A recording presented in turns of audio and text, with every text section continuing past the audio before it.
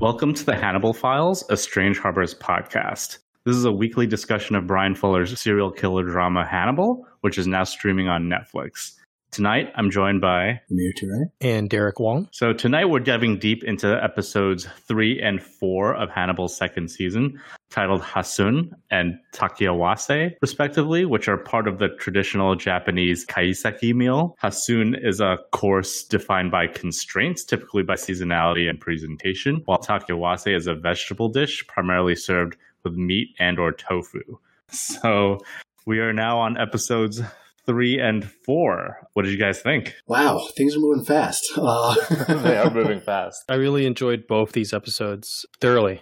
I mean, I had my issues with last week's episode, minor issues with last week's episode, but I really thought both these episodes were pretty strong. I really enjoyed the both of them. Yeah, I think starting with episode 3, episode 3 is a freaking mess. Not like quality-wise, but like this episode is pure chaos.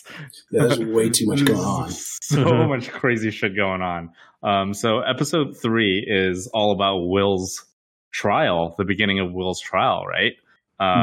He's got representation, he's got a lawyer, and so many things happen here. More murder, more Hannibal shenanigans. There's a lot of stuff going on here. So what do you think of his starting, nightmare or whatever, where he's being electrocuted by himself? What's that all about? Yeah. I don't know. Maybe it's like a manifestation of like his guilt about letting Abigail down. Because he still doesn't have the full story, right? About what happened with Abigail. It's true. He just knows that Hannibal's responsible for it somehow. He doesn't know like the execution of his frame job. He doesn't know anything because he still has that period where he blacked out. He's only getting glimpses like we saw last week of him being force-fed Abigail's ear by Hannibal, and then like the convulsions that he's been having, you know, but he doesn't know everything, right? So maybe it's like a manifestation of like his guilt of letting Abigail down, you know? Yeah, could be. I like that. It's a good idea. I'm really not sure what that's about. I mean, we get to assume since it's him killing himself, it's some manifestation of him, like, I don't know, shooting himself in the foot or committing suicide or having harmed himself some way, but I don't really know. So I like that guilt angle. It kind of makes some sense. Yeah, maybe. What do you think, Derek? Honestly, didn't put too much thought into it, but I do like the way Jeff framed it. So we'll go with that. Okay. Yeah, Jeff nailed it. That's the take. Yeah. So I don't want to get too much into spoiler territory, but I was instantly spoiled by who the killer was in this episode. How so? He's not even revealed until later on in the season, right? Mm-hmm. But I was spoiled because I recognized him instantly as like a character actor from other things. Mm-hmm. So I was like, why would they hire this guy just to play this tiny little role that could have been played by anyone, right? I'm not even going to say like who he is in the episode because that'll give it away. But like I noticed instantly like who he was, and I was like, oh shit, something's going to be up with this guy. So I was a little spoiled by the casting. So you're definitely the Will Graham of our podcast here. Yeah, that happens way too often. Yeah, Jeff looks at these at the cast list, and there's a yellow light and some sound effects. Yellow pendulum. Have you guys ever watched the show Chuck? No, actually. I have. So. Yeah. There was like an episode where they basically do this premise, not this premise, but the idea that like character actors are casted and they are instantly recognizable. So like, I think we've all had that moment where we're like, oh, I recognize that guy. And then, of course, that guy turns out to be the killer, right? Mm-hmm. They do a whole episode on this where it's a bunch of different character actors or spies are accusing throughout the episode. But at the end, the person that did do it was like the unknown actor like nobody knew about. That's funny. Yeah. So, hang a lampshade on that, right? That's pretty so clever. It was a really interesting episode. It was one of my episodes that I always remember about Chuck. I totally understand what you're coming from, Jeff. Like, was he in this episode? I thought he was in. He wasn't in this episode. Right in the beginning, yes. Right in the beginning. Yes. Okay, I thought it was the last episode. Okay, no, never mind. Yeah. Okay, yeah, I know what you're talking about, but I don't think I caught it just because, like Amir, I caught it the second time. But I didn't catch it the first time. I caught it more in the credits and not the appearance of the character because it was dark, you know? Because like I saw the name in the credits and I was like, oh, where is this guy? You know, kind of gave it away for me. But so what did everyone think of Will's trial? I thought it was super interesting to get all the different people coming in and you're seeing who's defending him, who's not. Mm-hmm. I've been on Jack's case all season 1. So now he finally kind of admits it's kind of his fault, right? He should have seen the signs. He should have stopped it. You got Chilton, who's the snake, who's just all into this idea that Will's the murderer, right? A really intelligent psychopath. And then you got Alana, of course, with her defense, but we never actually get to see her defense, right? Mm-hmm. But I really like that scene where we got to get to see it, her like practicing it in front of Will. Yeah. So I do like all the trial stuff. I think that's where the high is, right? Where we get to see all these different people speaking up and getting all these different viewpoints that I think we already kind of knew where people would align, but I think it's just the spectacular acting all around from everybody. Yeah. So like the interesting thing is that Cade Purnell, played by Cynthia Nixon, he wants Jack to sacrifice Will to save his own career and the reputation of the FBI, right? That's her angle. But Jack actually doesn't play along. So like he admits to like the wrongdoing and saying that he probably pushed Will over the edge, right? And it's nice to see Jack fall on his sword a little bit to protect Will. But yeah, this was very, very interesting until the bodies started piling up. So I like the descriptions, all the descriptions of the trial of Will, because they apply so directly to Hannibal as well, like the intelligent psychopath and all of that stuff. And it's just like, oh well, there you go. There's the parallel right there. Yeah. So I really did enjoy that as well. Definitely agree, especially what Chilton was saying. It's just like you're basically describing Hannibal, and you're an idiot because you're not seeing it. You know what I mean? You think you're so smart, but you're not, Chilton. The big thing that sets off this episode is, I mean, we get a little bit of the trial at the beginning, but then I guess Will's lawyer gets an envelope, and when he opens the envelope and he spills it out, there's just an ear cut off. Very reminiscent of Abigail, right? It's very purposeful that it's an ear. But yeah, now we're like, what's going on? And the lawyer, his line is, I think I got your mail. Yeah, very good. Very good. I think I opened your mail. Yeah. So at first I was like, what the fuck is going on? Is this Hannibal? Right? Yeah. So I definitely thought this was Hannibal. And I definitely didn't think that the killing being in a different style than his normal was proof positive that it wasn't him. Because he's smart enough to change his style, right? Yeah. He's not always the Chesapeake Ripper, right? As far as I know. Like, does he always, everyone he kills, he has to take an order? No. He has no issues hiding his style just to like throw other people off. He's not beholden to his signature or whatever. So exactly. So I didn't think at all that there was necessarily another copycat. I read this as Hannibal trying to throw people off, and it gets a little squirrely as to what are Hannibal's motivations, because he's pretending that he's actually so sorry for Will and wants Will to get off, and then if he's killed this bailiff, then killing the bailiff does present Will with another defense, right? Because the idea is that if this bailiff died in a manner similar to the killings that Will is accused of, Will couldn't have killed the bailiff, so it raises doubt that Will committed the original killings, right? And so you go, oh, well, maybe Hannibal killed the bailiff in order to free Will for whatever reason, even though he did all this energy to get him in there. Maybe his whole plan was to frame Will and then free him and then get the heat completely off himself now. So, that was the kind of the idea of what I was thinking. But then he points out that the killing is enough unlike the killings Will is accused of, because killer killed before mutilating and so on. Because of that, he actually points that out, and that helps the prosecution say that, okay, it doesn't matter. This defense is inadmissible, and the judge agrees.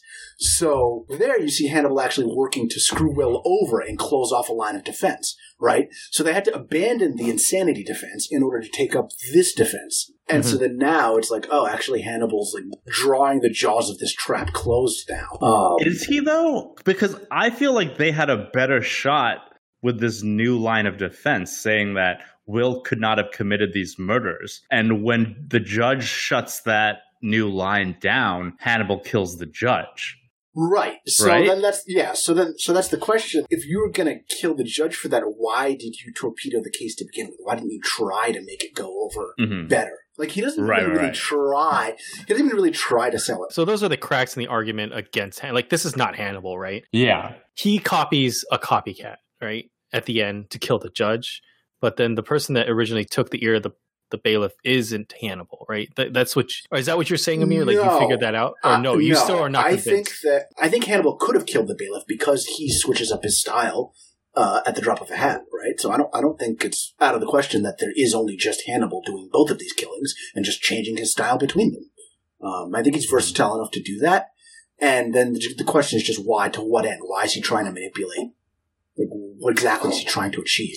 And his motivation is very murky to me. It's all very unclear because he is a psychopath and he doesn't have not in a technical term, but whatever. He is whatever he is.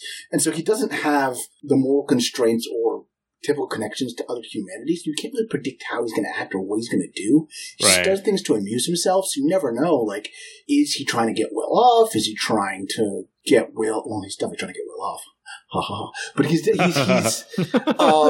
is he trying to, exonerate Will, or is he trying to frame Will, or, what does he want out of Will? Is Will supposed to be the fall guy? Is Will going to be his, serial killer apprentice? Like, what does he want here? And because he's such I think he's still sort of an enigma at this point, it's difficult to figure out, what all these wheels within wheels are meant to mean, at least for me. Yeah, and I think the first time I watched this episode, I was so confused as to who was killing who, right? Like, who and the for actual what purpose, killer was, right? And for what purpose. But I think upon, I don't know, my second and third viewing, it's clear that both the ear and the bailiff are both victims of Will's admirer and not Hannibal.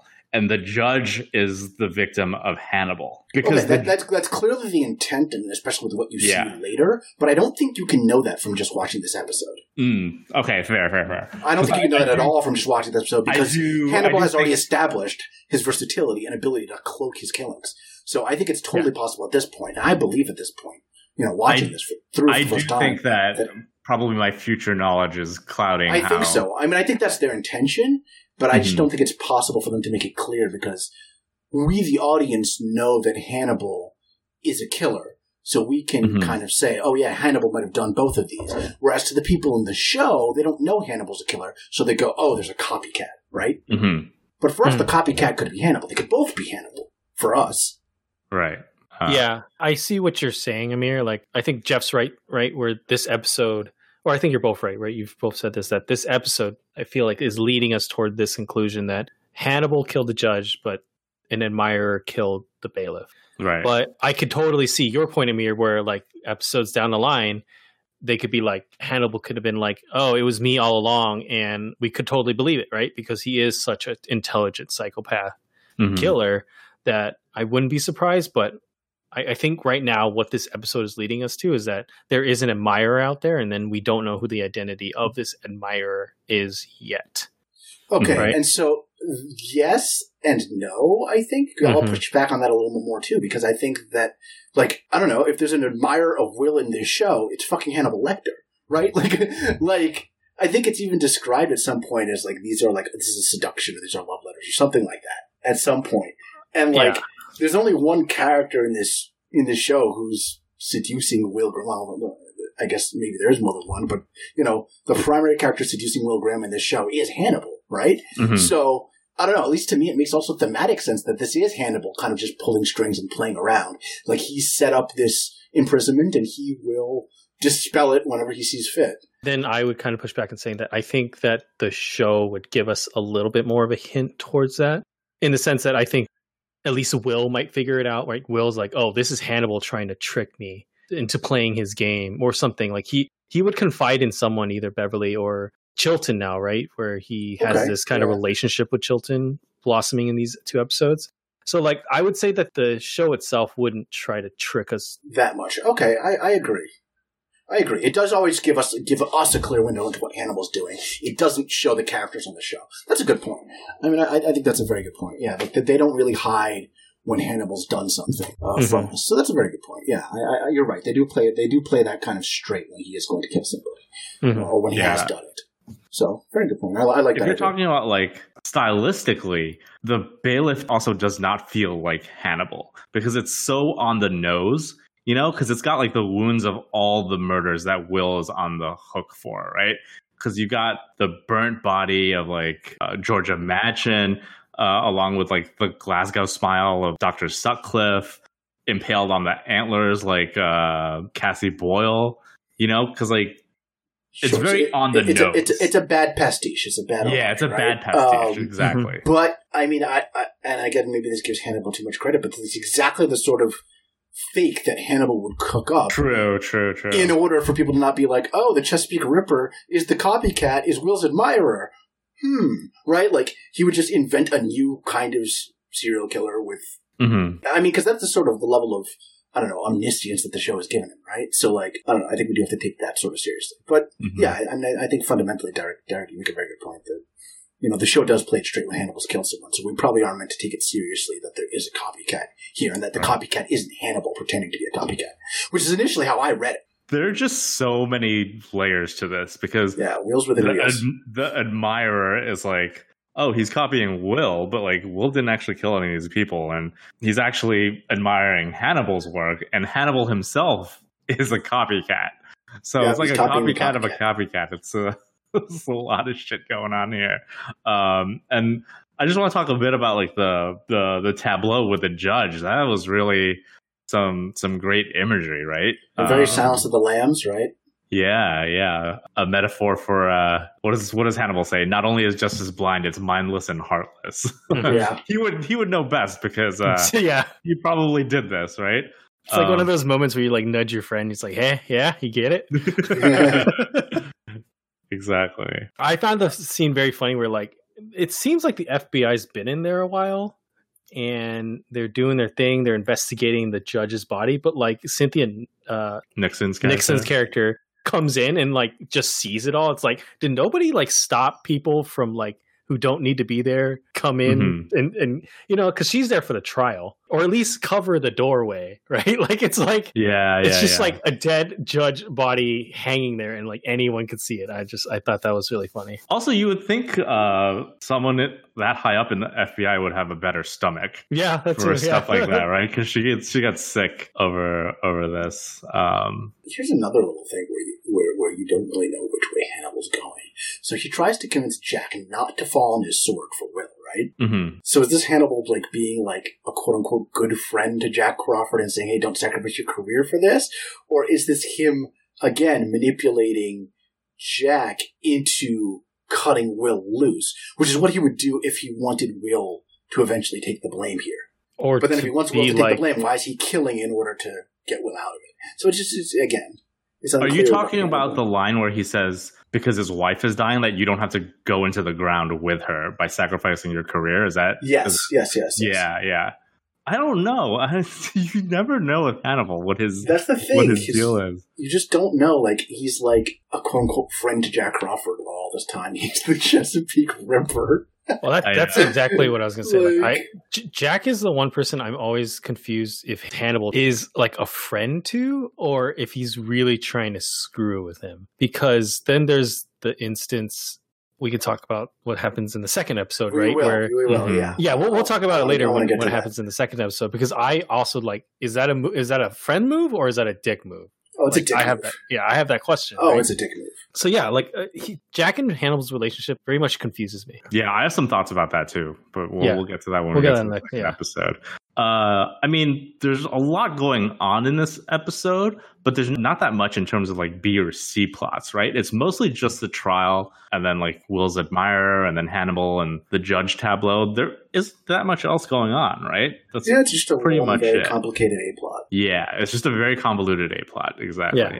But that's what I like. I like that we get a lot of the A plot and there really isn't like a B plot, or the B plot's so intertwined with, because I guess the B plot is technically the admirer, right? That doesn't really get solved because we don't know who this person is yet. I like that it's so kind of intertwined with the trial and everything. And this to me was a very successful story, right? Because it really pushes the characters and the story along and gives us just compelling imagery, great acting. Like this is I would probably say this is one of my favorite episodes so far. I do want to mention that now that we're placing a little more focus on Beverly, maybe not in this episode, but definitely the next episode, Alana's character definitely suffers, I feel. Yes, yeah. You don't really get much of her in these first couple of episodes, and I think things get worse for Alana before they get better in terms of characterization. And she sort of has a little moment of romantic foil at the end of this one. Yeah, it's kind of about this, a little touching, nice little moment there. Yeah. Unless anyone has anything to say about this episode, should we move on to the next one? Yeah, we can move on to Takiawase. So we get, albeit it's a dream sequence, but we get a little bit of Abigail, right, in this episode. Mm-hmm. Casey Rolls gets to come back and do a little bit for the second season. Mm-hmm. I found this like a really like tender, like sweet moment. This kind of dream he's having that he's, in a sense, Abigail's father, right?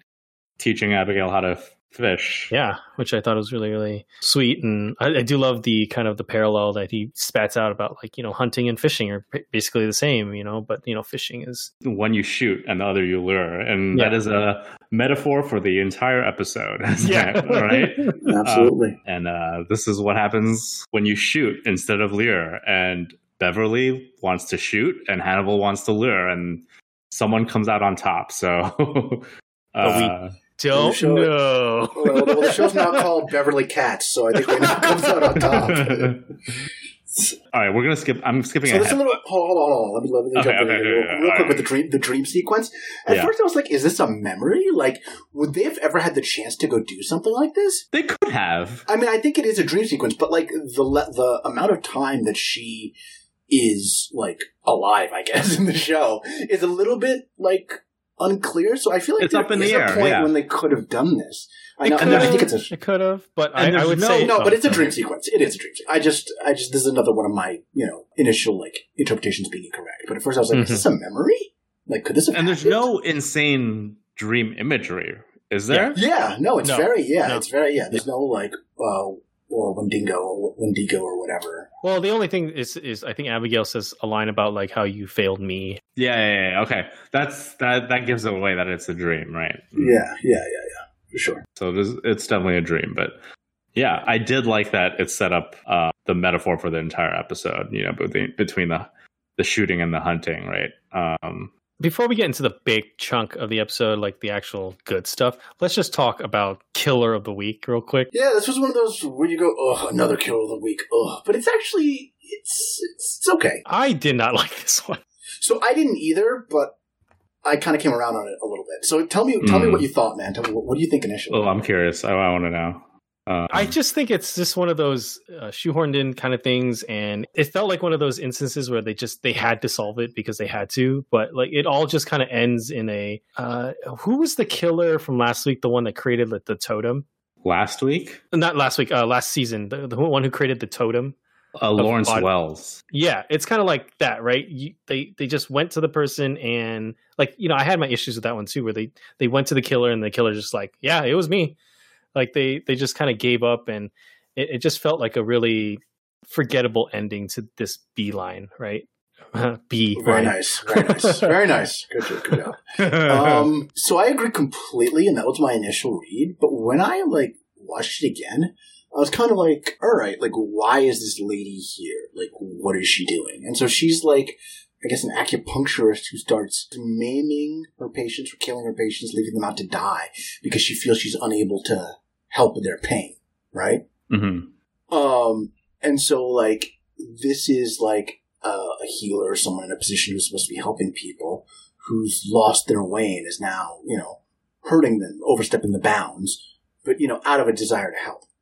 And I don't know, we see so many bad doctors in this show, just unethical serial killers, manipulating their patients. And so she's kind of like of a piece with Hannibal or Chilton or Sutcliffe. But her intentions are actually a little more pure than any of them, right? A little bit more noble, I'd say. Yeah, like she's kind of a corrupted sort of healer the same way that they are, but she's actually of all of them the sort of the best of them. And maybe not Sutcliffe, but and then she's also like, and she also raises up again that same question that we see with Bella is like, when is a life not worth living? And, it's the mirror image of, when is it okay to take your own life? When is it okay to take someone else's life or allow them to take it? Yes, exactly. I thought this was a great parallel with Bella. Yeah, it's a good parallel with Bella. I didn't like it at first, but when I rewatched it, I was like, yeah, all right, I can kind of see it. And there's some cool imagery, too. The beehive head is pretty sweet. No, I mean, I think the imagery is very, very cool. Like, especially the guy who is still alive, right? With his like eyes missing, and he's just, while Price and Zeller are just like looking at him and then talking next to him, and he's just like still moving around. That was so creepy. Empty ass eye sockets. Absolutely creepy. Like, so I will give it that. When I say it's like shoehorned, then that's kind of partly how I feel, that it just feels like it's there to be a parallel, where I felt the stuff for Bella's story was still already so strong. It doesn't need a foil. Yeah, I agree. I get you. Yeah, no, that's a good point. And I definitely felt that same way in the first read. Yeah, I'm trying to revisit this episode with an open mind, Mm-hmm. Yeah, I do really like the parallel between what's her name, Catherine, I think. She's the killer. I think there's a great parallel between her and Bella, obviously, and they both represent like a sort of like, I want to say, selfishness, where they're taking the decision out of someone's hand, right? Because like her victims, she thinks that they need mercy, so she's taking that decision for them to choose on their own out of their hand. And then Bella selfishly wants to have Jack not be able to give a goodbye that he wants to give her by just dying before that, right? And she wants to do that to spare him the pain, whether or not he wants to be spared that pain or not, right? So there's like this thread of like a little selfishness here, which I think is really great. And I mean, this whole thing with Bella is crazy. This is one of the craziest scenes of this season so far, I think. I mean, it's not like crazy in terms of like violence or like shock factor, but like just what Hannibal does and like how much he does not give a shit about what he does is crazy to me. So yeah, this was the scene. Okay, so yeah, what happens is that Bella goes to Hannibal's office and they're having, I guess, a session, and Hannibal kind of quickly realizes like something's up with Bella. Go back. They meet earlier in the episode, and they talk, and Hannibal talks to her about death actually being a release, and I don't know, is he sort of trying to convince her to commit suicide here? Or is he actually giving her good advice? Is he incepting her? You don't know. Yeah, is he incepting her? Because you never really know what the hell Hannibal is thinking. So is he trying to be a good healthcare provider to her? I kind of doubt it. But like, he sort of helps her come to this decision that she's going to commit suicide. And then she shows up again later in the episode to his office. And at that point, she's taken a whole bunch of morphine in an effort to sort of end her life. Not a whole bunch of morphine, all of her morphine. She says all of the morphine. That's right. Yeah. Yeah, so Hannibal quickly realizes something's wrong, and that's when Bella admits to what she's done. She kind of dozes off, right? Mm-hmm. Is that at the point, does she die and then he revives her, or she's just... No, I don't think she's dead. She doesn't die, right? She kind of just dozes off and waiting for the end. And then Hannibal kind of sits there for a second, thinking about what he wants to do. And I guess he goes to his cabinet and he goes to his bag and he pulls out... No, he doesn't think about it. He flips a coin. You're right. He does flip the coin. He flips a coin. I think that is the extent of how... The implication is then that's how he decided? Yes, absolutely. Yes. Yeah, that's he's fucking two-faced. Like, he does not give a shit whether she lives or dies. Oh, man, I didn't read it that way. Oh, yeah, no. You get that reading? For sure. No, what sure. What did you think he was doing? Just flipping a coin just for the hell of it? Kinda, yeah. Like, just like he's that detached, like he just is like idly I thought a coin. He took that second to think about it, and like the coin is like a something that kind of symbolizes Bella. Because I don't remember. Does he look at the coin when he's done flipping it? He does, I think. Okay, well, I didn't read it that way, but I read the situation more as like he took the second to think like, okay, should I do this for Jack or should I not do this for Jack? Like, he makes the decision rather than the coin. Interesting. No, I read this as Hannibal over here. Oh, yeah. Man. I read it totally different. Interesting. That's cool. Yeah, no, I think he totally flips the coin to make that decision.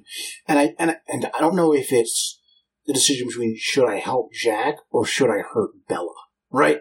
Like, is he making a decision? Like, I think because he's a serial killer, like, he does things just to be cruel sometimes, to be sadistic. And I think he just genuinely can't decide whether he'd rather see Jack in despair after his wife dying, or whether he'd rather see Bella in despair after having been saved when she didn't want to be. So I think he's unclear which option is more cruel, and so he flips the coin because he honestly can't tell which would be more interesting. See, I read it differently. I read it more as like I was saying before, like I'm very confused on his relationship with Jack in the sense that I can't never tell if he's wanting to be Jack's friend or he really just wants to screw with Jack. And I read it more as, is he going to give Bella the mercy that she wants, or she's going to save her so that it screws with Jack? Say it again? What? Why would saving her screw with Jack? Because I think the emotional trauma of having to watch Bella go through what she does have to go through eventually would screw up Jack more than letting her die at this moment. Oh, interesting. That's how I read it.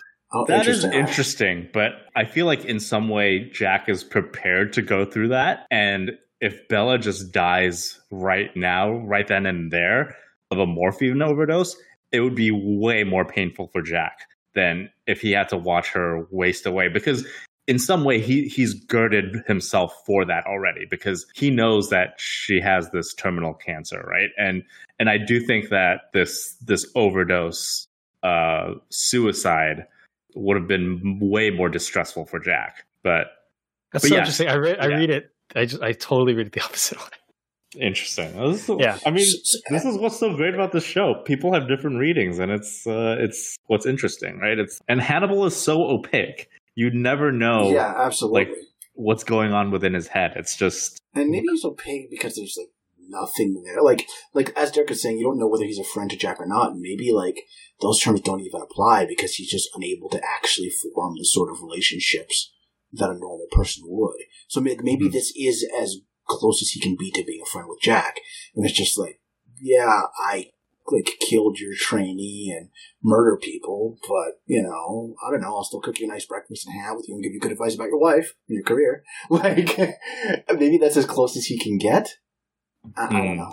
I think I've always read it as Hannibal fucking with Jack this entire time, because when it comes to friendship, I feel like the only person that's ever even come close to being a friend is Will. Right, yeah. And I think for Hannibal, friendship between Jack is the light of friendship would not reach them in a million years. I don't know. Right. Yeah. That leaves the only other option, the only other alternative, that he's fucking with him this entire time, right? Sure. I like that read, because Hannibal clearly sees himself as superior to Jack. Mm-hmm. Yeah. And so, Jack isn't even on a level where friendship would be like, that's a good call. You could possibly contemplate, right? You're not about how can I be friends with you? Be like being friends with like an animal or something. Whereas he thinks Will is somehow on his level in terms of intelligence or empathy, or he thinks Will, because at the end of the day he's a serial killer, right? And so Jack, if he ever knew that, would be against him. Whereas he feels like Will, with his empathy and his malleability, he feels like he can make Will into someone who would be able to accept and understand him. Whereas he knows that's not the case with Jack. And so I think that's part of the reason he works on Will so hard, is because he feels like he sees a pure possible I think friend that's the best take. I think that is exactly what it is. At least that's my opinion. But okay, well then I was going to say that I don't think that he would leave it up to chance of a coin, because at the same time, if Bella were to die now, it would put Jack into stress, but Jack would essentially get over it, right? He would put himself in his work and move on. But if Bella is alive longer, it does put Jack in a more questionable position to be manipulated, right? Because he's also having to deal with not just his work life, but also his personal life of his wife dying slowly. I never even actually thought of that. That's actually maybe, yeah. Yeah, so it's like being able to use Jack in this way, right? Or manipulating Jack in this way. Mm-hmm. That's why I read it like that way, just because it's more beneficial for Hannibal if Jack is being in the position he is now. See, I don't think he sees Jack as a foe or an adversary to be conquered, because I think he thinks he's already beaten him. So I don't think he thinks in terms of manipulating Jack to keep Jack in the dark, because Jack is already in the dark. He's careful to cover tracks and so on, but I don't think he sees it as, okay, let me set up Jack to be. I think he just does what's sort of fun for him. I don't know. Yeah, I don't think he feels like he's in danger of being caught by Jack. Mm-hmm. But yeah, I mean, That's a bunch of different readings you can Yeah. take. Yeah. You want to move on? Let's talk about Beverly. Alas, poor Beverly. So we kind of get the return of a killer of the week, right? In the form of his dead body, right? The muralist. The muralist, my favorite killer. Because I guess, they finally figure out that the killer for that week was, in fact, sewn into his own canvas or into his own mural. And that leads Beverly down this rabbit hole of figuring out who possibly could have killed this muralist, right? Was it a friend? Was it an accomplice? Was it somebody else, right? That they just don't know who it is. Mm-hmm. And then that, like I said, Beverly is going down this rabbit hole that eventually leads her to where we are at the end of the episode. I do find it interesting that she has that little moment with Hannibal, and she is very forthright and tells her, like, yeah, me and Will made an agreement. He helps me and I help him look after the killer. And then you just see that look on Hannibal's face. Like, at that point, I'm like, why did you tell him that? I know. Well, I mean, she couldn't know that. She has no reason to distrust Hannibal Lecter. Oh, yeah, I know. That's for the audience. Right? Aside from Will's crazed, deranged accusations. Yeah. It's tragic because Jack had already ordered her to do analysis on Hannibal's stuff, but she doesn't take that seriously because she thinks it's all part of Will's delusions, right? But little does she know. So that scene where Beverly tells Hannibal that she's consulting with Will, this is when this is a trap by Hannibal, right?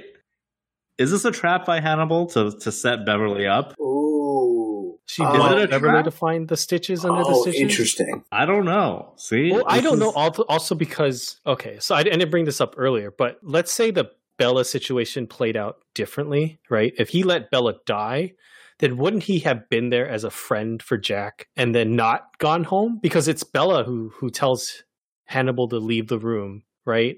And that's true too. And go home. Ooh, right? Good point. So like he didn't know that Beverly was in his house. No, unless maybe he has cameras. I don't know. But yeah, he didn't know that Beverly's in his house. It just happens that Bella told him to go home, and then he was there at the right time. Yeah, I think you're absolutely right on that. Yeah. I didn't read it as a trap. I thought he was just being his helpful FBI liaison self and helping Beverly with an investigation. Because I feel like Beverly doesn't have enough to go on to suspect him at this point, and he knows that. So, because she's not suspicious of him at this point, right? But she is suspicious that Will and her are working together, because he does make, again, the comment that, every time I hear stuff come out of your mouth, it sounds like Will. Yeah, so, if she's not smart enough to figure it out, Will is, though, right? Yeah. I don't think he was trying to play her. I feel like I get the feeling that he was. I don't know. I don't think it went according to his plan, exactly. I don't think he was expecting Beverly to show up so early. Yeah, she really moves fast. What is it that makes her just decide? Is it just a spur of the moment thing? Because she goes to try and warn Jack, right, that she's suspicious of Hannibal. And he happens to be at the hospital at the time. So she takes that opportunity to go investigate Hannibal. But what is that final piece of evidence that makes her so sure about that Hannibal? Because Will's been right about everything with the muralist, right? And I think the fact that Will's insights have been correct gives credence to his suspicions about Hannibal. No matter how small, it spurs Beverly into action. Right? And I think Beverly may be able to restate Will's theories, but she does not have his empathy or his knowledge of how dangerous Hannibal is. So she's probably just like, I'll just check out Hannibal's house. It's probably nothing or whatever, but little does she know that Hannibal's extremely dangerous, right? And Will even says so. He's like, stay away from Hannibal. But she does not take that seriously, right? No, she's kind of just like, whatever. I'll just check it out and just see. Will's kind of crazy, and then, because I actually even have it here. And Will does mention, I think part of the reason you're thinking it's a trap is because Will says that.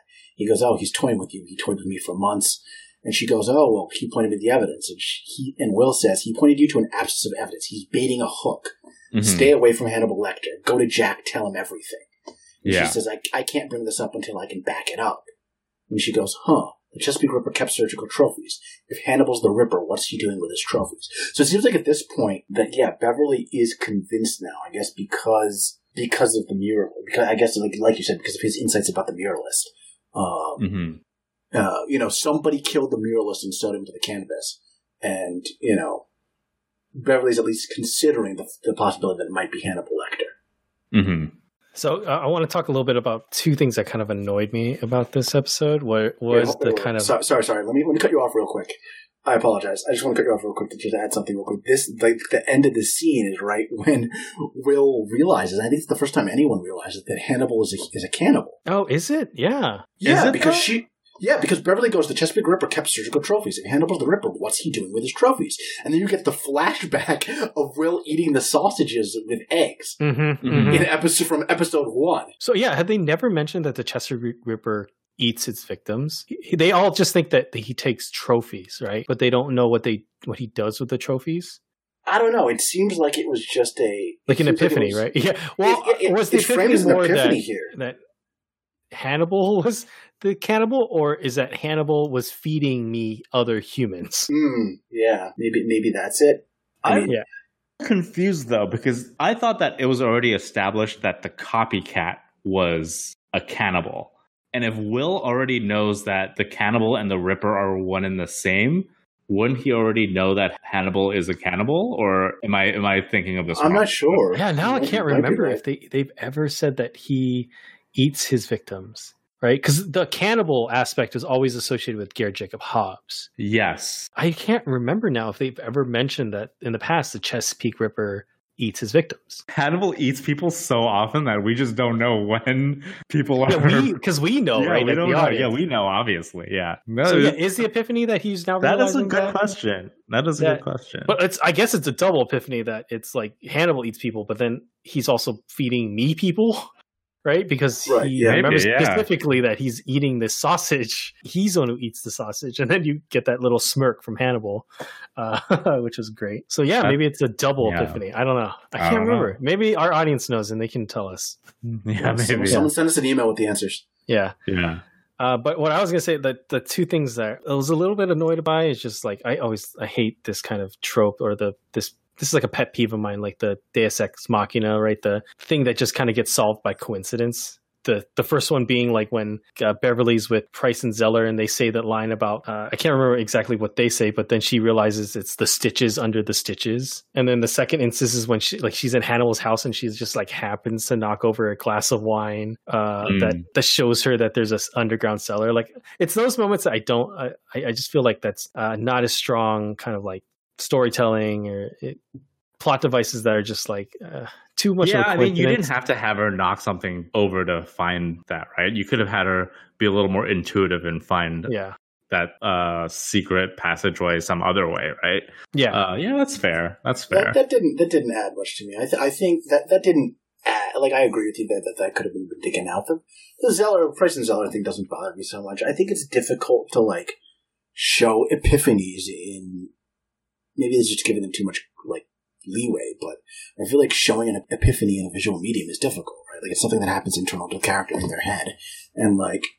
Well, we just talked about an example that I thought was pretty good, right? Like all of a sudden we flash back to like Will eating a sausage, and it's like we get it. Like he now realizes that Hannibal's a cannibal, and then he's feeding other people to other people, right? So it's like that. I thought that was a really clever way of an epiphany versus like. It's like, what did you say? And then she's like, it's stitches under stitches. It's like, you couldn't. It's not quite that. This is because I have it here. It says the stings are hiding needle marks, and she goes, "What do you say?" Because the stings are hiding needle marks, which was like directly relevant to what they were talking about. It's not exactly the same thing as stitches hiding stitches. Yeah, but it's like that just overused trope of like someone says something and then it just like it solves your problem. You know what I mean? Yeah, yeah. I don't like that kind of storytelling at times. Yeah.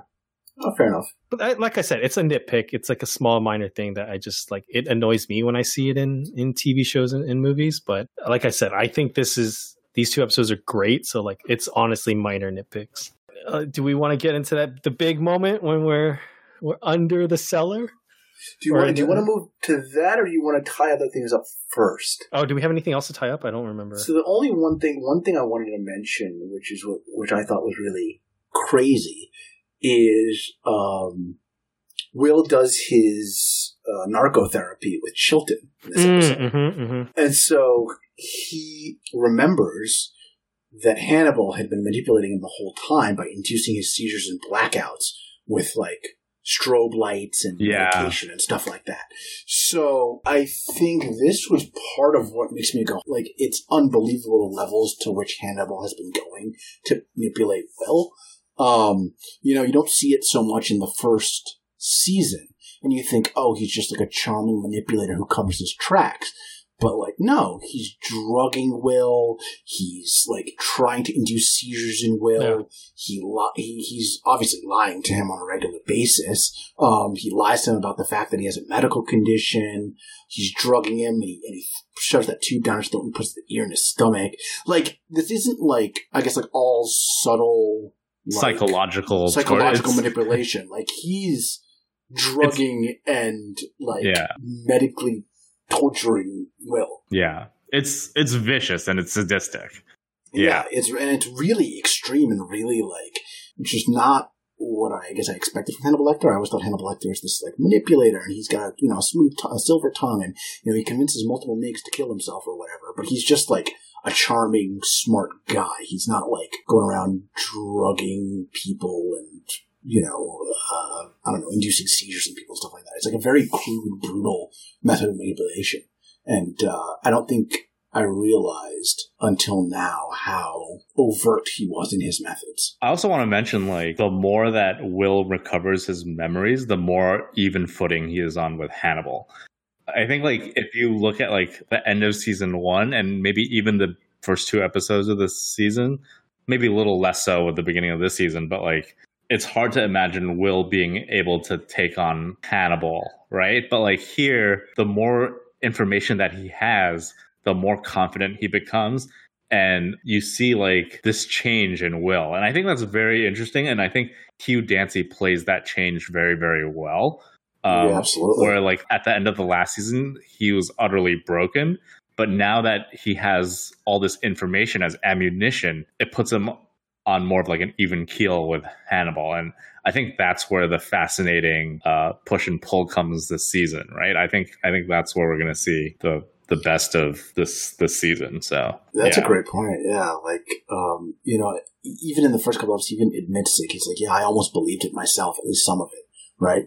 And so, yeah, it's really interesting. Yeah, and he's smart too, right? Because, like, I mean, like, we saw this in the last 2 episodes, the first 2 episodes. Like, I mentioned this, that he is willing to keep information from the FBI, his friends. They're still his friends. They still want to help them, right? But, like, he's not willing to give away that information for free. Where, like, I feel like someone lesser than Will would just like, oh, they're my friends, like, I want to help them with this information. But, like, he knows how valuable that information is, especially now that he's no longer in the employ of the FBI, right? So he's leveraging that, and I think that's, like, a smart writing decision for Will here. So, and he's also playing an interesting game here, trying to manipulate Hannibal through Chilton as well. Yeah, exactly. Like cutting off Hannibal's access to him and so on and so forth. Mm-hmm.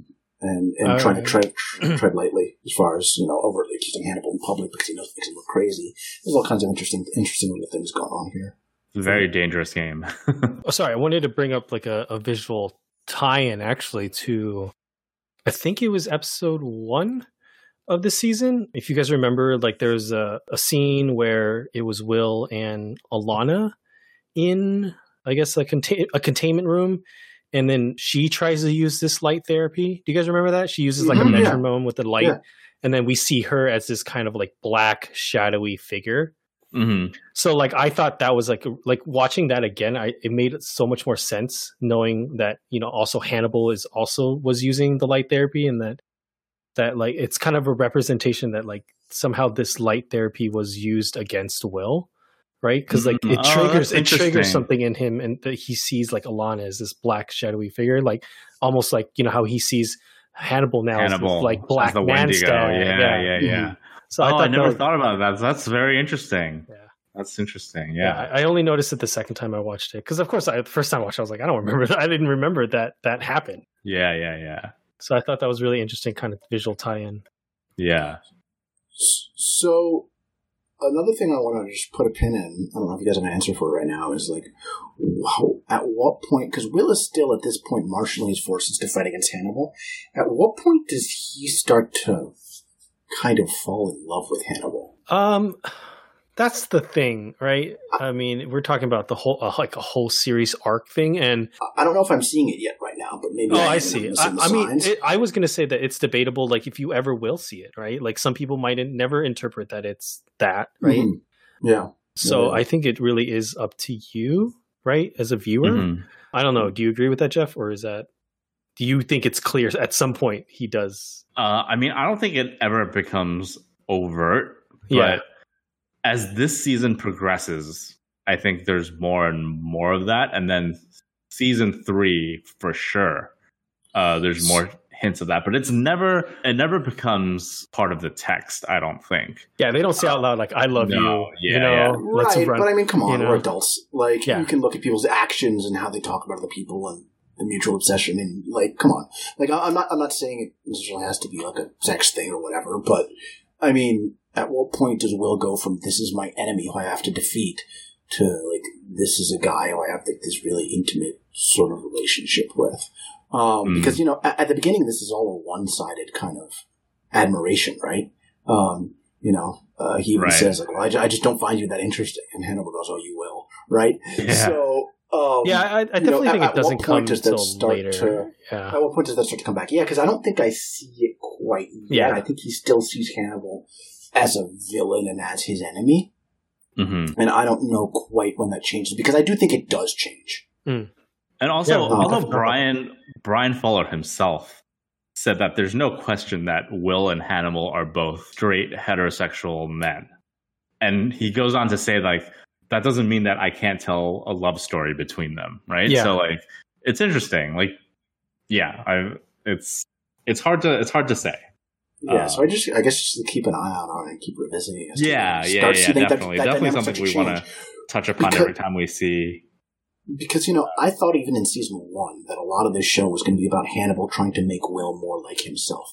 Trying to either turn him into a serial killer or, I don't know, abrade his resistance to murder and his sensitivity to killing and kind of make him more like himself or make him into someone who could understand Hannibal. He's trying to almost make himself a friend by turning Will into a serial killer, or make himself a life partner. We do get more of that somehow, and we do. But I'm saying, that's kind of what I thought in season 1. And then as the season came on, I was like, oh, he wasn't trying to make Will a serial killer; he was trying to frame Will as a serial killer. Yeah, and I do think there's still some of that original motive going. And so I would like to see how much, when do we start to see, creeping on the edges, Hannibal changing Will. Mm-hmm. Right. Because I think he does change it. I just think it's a slow, subtle change, and I want us to keep our eyes open for it as we go on. Yeah, for sure. But R.I.P. Beverly. Let's get back to we don't know that yet. Capper of the episode. Come on, she's done for. Especially like that final gunshot that goes through the floor. Like, because if you're shooting at someone and then like they grab the gun and you're shooting in the air already, you're probably on the defensive, and you're probably if you're fighting against Hannibal and he's got a hold of your gun, you're probably done for, right? But it's a really cool moment, right? She goes down in the cellar. It's completely dark. She's kind of descent into the underworld, as this series likes to do, from Silence of the Lambs on down. Just people descending into this, into Hades or whatever. She's trying to get a better look around, and then she turns on the light, and then not directly behind her, but behind I guess some of the plastic, some plastic, we see the kind of silhouette of Hannibal. Mm-hmm. She turns around, they make eye contact, like shit's about to go down. Mm-hmm. Hannibal hits the lights, she starts firing, and then, like Jeff said, we get he's so fast. Yes. So scary. He's terrifying. Yeah, he's horrifying in this. Yeah. And another interesting thing is, before she realizes Hannibal's there, she like gasps and kind of is like, oh no, and she sees something. What is it you think that she sees? Oh, bodies, like more body parts. That's true. They don't reveal what they don't reveal what it is that she sees, right? So do we ever reveal what she sees? I don't think we do. I don't think we ever see what she sees. It's like what's in the briefcase in Pulp Fiction, you know? It's just whatever you know. It's Marcellus Wallace's soul. I think, like initially my initial impression was that he sees just like human body parts stacked up or something like that. It's like a leg or some shit that he's in the middle of cutting or something. Yeah. But I read something really interesting about what that might be. And so let's talk about that later towards the end of the season. Yeah. And then, like Jeff says, we go back up to the dining room and we hear a gunfire, but then we see the final gunshot go to the bottom of the floor and we kind of know, well, someone fired up and not straight. So we definitely can imply that it doesn't look good for Beverly. Mm-hmm.